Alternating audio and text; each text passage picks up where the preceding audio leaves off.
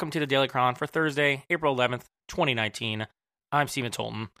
So today I was looking at Twitter and I saw some tweets about how the Drafts Pro subscription for some people is renewing, and I checked my own app subscriptions in the App Store app on iOS, and I saw that, yes, I also have a Drafts Pro subscription coming up for renewal this month. And it got me thinking about app subscriptions and how they have worked out over the last several years since it really became a big thing that Apple was pushing, and they changed some of the rules and created better subscription renewal, auto renewing subscriptions and that kind of deal. So first, Drafts is a really great app that I use every day, all the time, and I think it's a perfect example of how software subscriptions can work really well.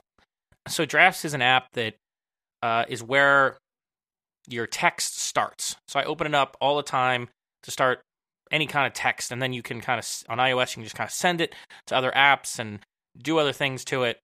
But it starts there, and it has a nice editor in there. It can handle different kinds of formats. It's really great.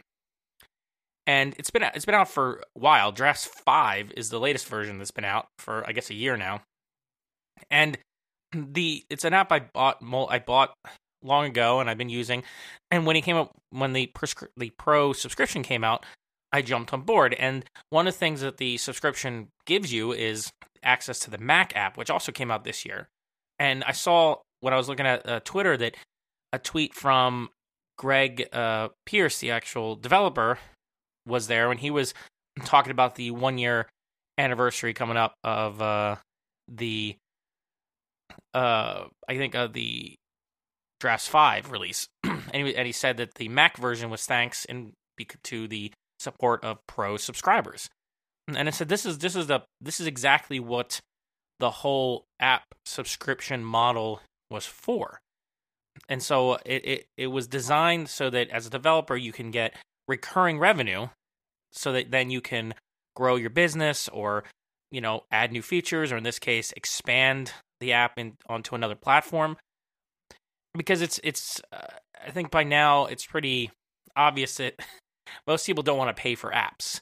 I mean, if you put an app in the store and you set any price on it, you're unlikely to get many downloads. Maybe games work a little differently, but even there you see the most popular games are freemium type games.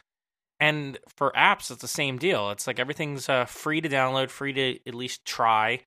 But I've noticed that since Apple really started pushing the subscription model, more and more apps have been adding it. And I thought at first that this might be a problem because I thought subscription fatigue would kick in pretty quickly. Like we had this debate when these changes were first rolled out. I think they were a couple years ago now. We had this debate about like how many apps can somebody actually subscribe to. But, it turns out I think I was a bit skeptical at the time, but I've been seeing success stories like Drafts. I think I'm becoming a little less skeptical about it. I mean, I think the issue is that their fatigue may be a real thing. Subscription fatigue may be a real thing, but something like Drafts, I think, is like $20 a year. So if you have an app that is just providing an insane amount of value and you use all the time, and is really well designed and built, and then you're paying a subscription fee, well, it's easy to keep paying that subscription fee because you're getting a lot of value for it.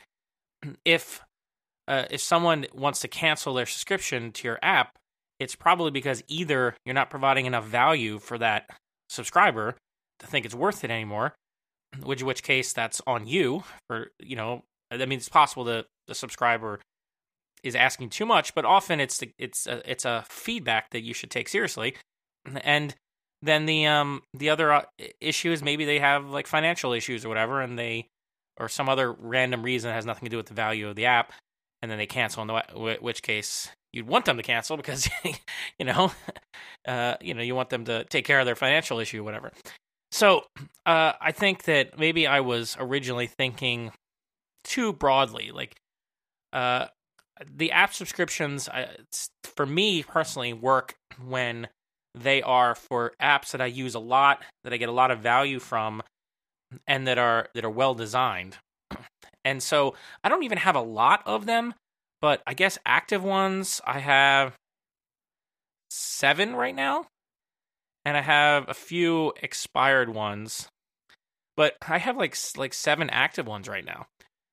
And I can tell you that at least probably 3 or 4 of them I'm definitely going to be keeping active because they're just so useful. So the types of apps that I found myself personally that the subscription model really works, something like Drafts, because I use it every day. Apple Music, that's kind of an obvious one because it's a music subscription service.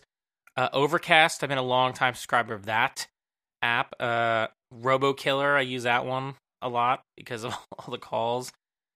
Bear, like there's kind of a trend in a lot of these apps where they're providing some kind of service on the back end often. I think Bear is for syncing and that kind of deal. Or I'm subscribing because I want to support the product or the developer. So like Recaf, I want to support Joe Saplinski. And, I really like the app and I use it literally every day. And that's like kind of my 2 criteria. Is it something I'm using all the time, every day, and it's a pretty cheap subscription? Then yeah, I'm gonna subscribe to it. If I'm getting value from it every day, why not? Or if it's a subscription service, then that makes sense. But when I think of these app subscription model, I'm thinking more in terms of apps that are providing value, but you're not necessarily subscribing to some service like Netflix or whatever. So I'm thinking more like the Recaf model, the Drafts model, not so much like the Apple Music model. And it's definitely a business model that I'm going to continue to pay attention to and look closely at. I just haven't had like a great idea for something that might make sense. But maybe the success of apps like Drafts and I think the relative success of Recaf as well, like these are by people I either know well or have met before, and I know that they're kind of independent developers, and their software isn't like a giant back end service. Yet I'm willing to subscribe to it, and other people are willing. So maybe my whole mental framework of what is an appropriate subscription app has really shifted since these first came out. Now, as I said, I used to think there would be much more subscription fatigue, but I think that hasn't really come to place because I don't think I don't think people are all charging like $50 a month or something for these apps. They're charging small fees and then trying to provide a lot of value and keep you on, so that when you get through the first year, they start getting Apple starts taking only 15% instead of 30%, and so there's a lot of incentive in the whole system for you to be, as a developer, providing value and keeping the price reasonable for whatever it is you're providing. It's a whole different ballgame if you're talking about enterprise-y software. That stuff is a whole different situation. But we've already had long-term experience with enterprise software subscriptions. I mean, I've been around that world for a long time. The idea of subscriptions for consumer software is what I was more skeptical about, but it seems to be working. It works if your software is good and you're providing value. And you got to remember that you don't need to have everybody who has an iOS device subscribe to your software. You just need some fraction of them, just the people that actually need your software to be willing to subscribe to it. And even then, you only need usually like a fraction of the people that actually download the software to actually subscribe for you to make any money. The whole idea of like a bundled subscription, though, is something I've thought about for years. You saw recently with Apple, the Arcade subscription service that Apple hasn't really given much details about, but is coming. Where you're going to have games that you can play in the service for some flat monthly fee. You also have on the Mac side, you have the Set app, I believe it's called, the subscription service, where you can pay a monthly fee and access any of these curated apps that are in there. I still think Apple may introduce something like that in the future. They're willing to do it for games, to create like a curated area of games to try to cut down on the worst excesses of the freemium game market. I still think that they may introduce that for regular apps too. Not for certain, but I think Set app has done pretty well on the Mac platform.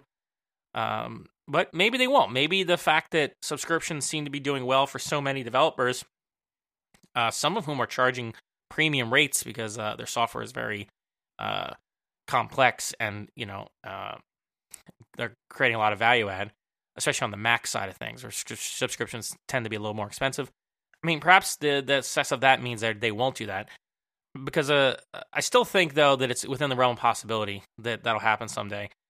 I don't know how that would work out, but if I was Apple and I was thinking of someday offering something like that, then I would be working for years ahead of time to make sure the infrastructure was there, to make sure that developers understood how to do subscriptions, to make sure that users were, customers got accustomed to paying for subscriptions and that they could manage them, and all that kind of infrastructure and habit formation and expectation management before I would introduce something like that. So I still think it's within the realm of possibility, though. I don't expect it this year at all, but I would say as early as next WWDC, like if the subscription services are rolling out this year for the Apple TV stuff, for the games, if that works out, I could see them expanding it a little bit into some kind of subscription bundle service, maybe curated apps, maybe like best of or something like that.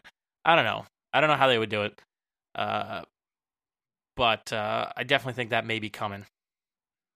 Because even though I may have overestimated subscription fatigue, I do think there is a limit to how much people will subscribe to a bunch of apps. And so bundling makes a lot of sense, and it's basically how you got to cable TV.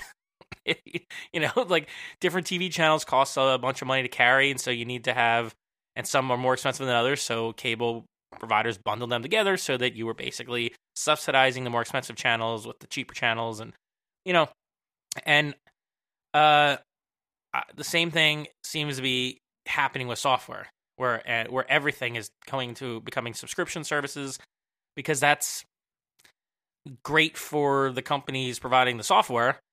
And while some people really hate the subscription service, I do think it actually works out well when, as I said, when the software is good. So that's just kind of my random thoughts about subscriptions today. I'm sure I'll have more to talk about it in the future, but it just kind of came to mind because of the tweets I was seeing. And if you want to check out Drafts, and I highly recommend you do, if you do anything with text on your iPhone and your Mac even, this is my favorite application for many years as the starting place for any kind of text that I want to create. So I'm going to put a link in the show notes to the Drafts webpage, so you can go there, and there are links to download either app, the iOS version or the Mac version, from the appropriate store. And I highly recommend giving it a shot, trying it out, and see if you find it as amazingly useful as I do. And if you are a type of person who has a lot of subscriptions, or maybe the opposite, hates subscriptions, I would love to hear what your thinking is on that. So you can get in touch with me on Twitter at Stolten. You can find a contact form on the website, dailycronpodcast.com, and let me know what you think about software subscriptions. Do they work for you? Do you hate them? Do you love them?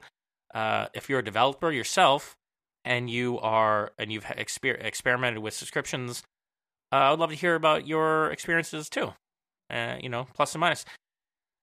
Tonight I'm going down to Philly Coca for our monthly meeting, regular meeting down at Indy Hall, and maybe I'll bring it up as a topic. If it makes sense there during the social hour, because there's definitely some people down there who have successful businesses going on with subscriptions, so I'd like to check in with them too. So we'll see. But if you're in the Philly area, by the way, you can come down to Indy Hall tonight. 6:30, I think, is when we start officially. Yeah, it's around, get there between 6 and 6:30, and we're gonna have a fun meeting, and then we usually go for beer at Second Story Brewing, I believe. So it's always a good time. Get to meet a lot of great developers. And if you do want to find out more about Philly Coca, their Philly Coca Heads group, just go to phillycoca.org. Okay, that's it. I will talk to you next time.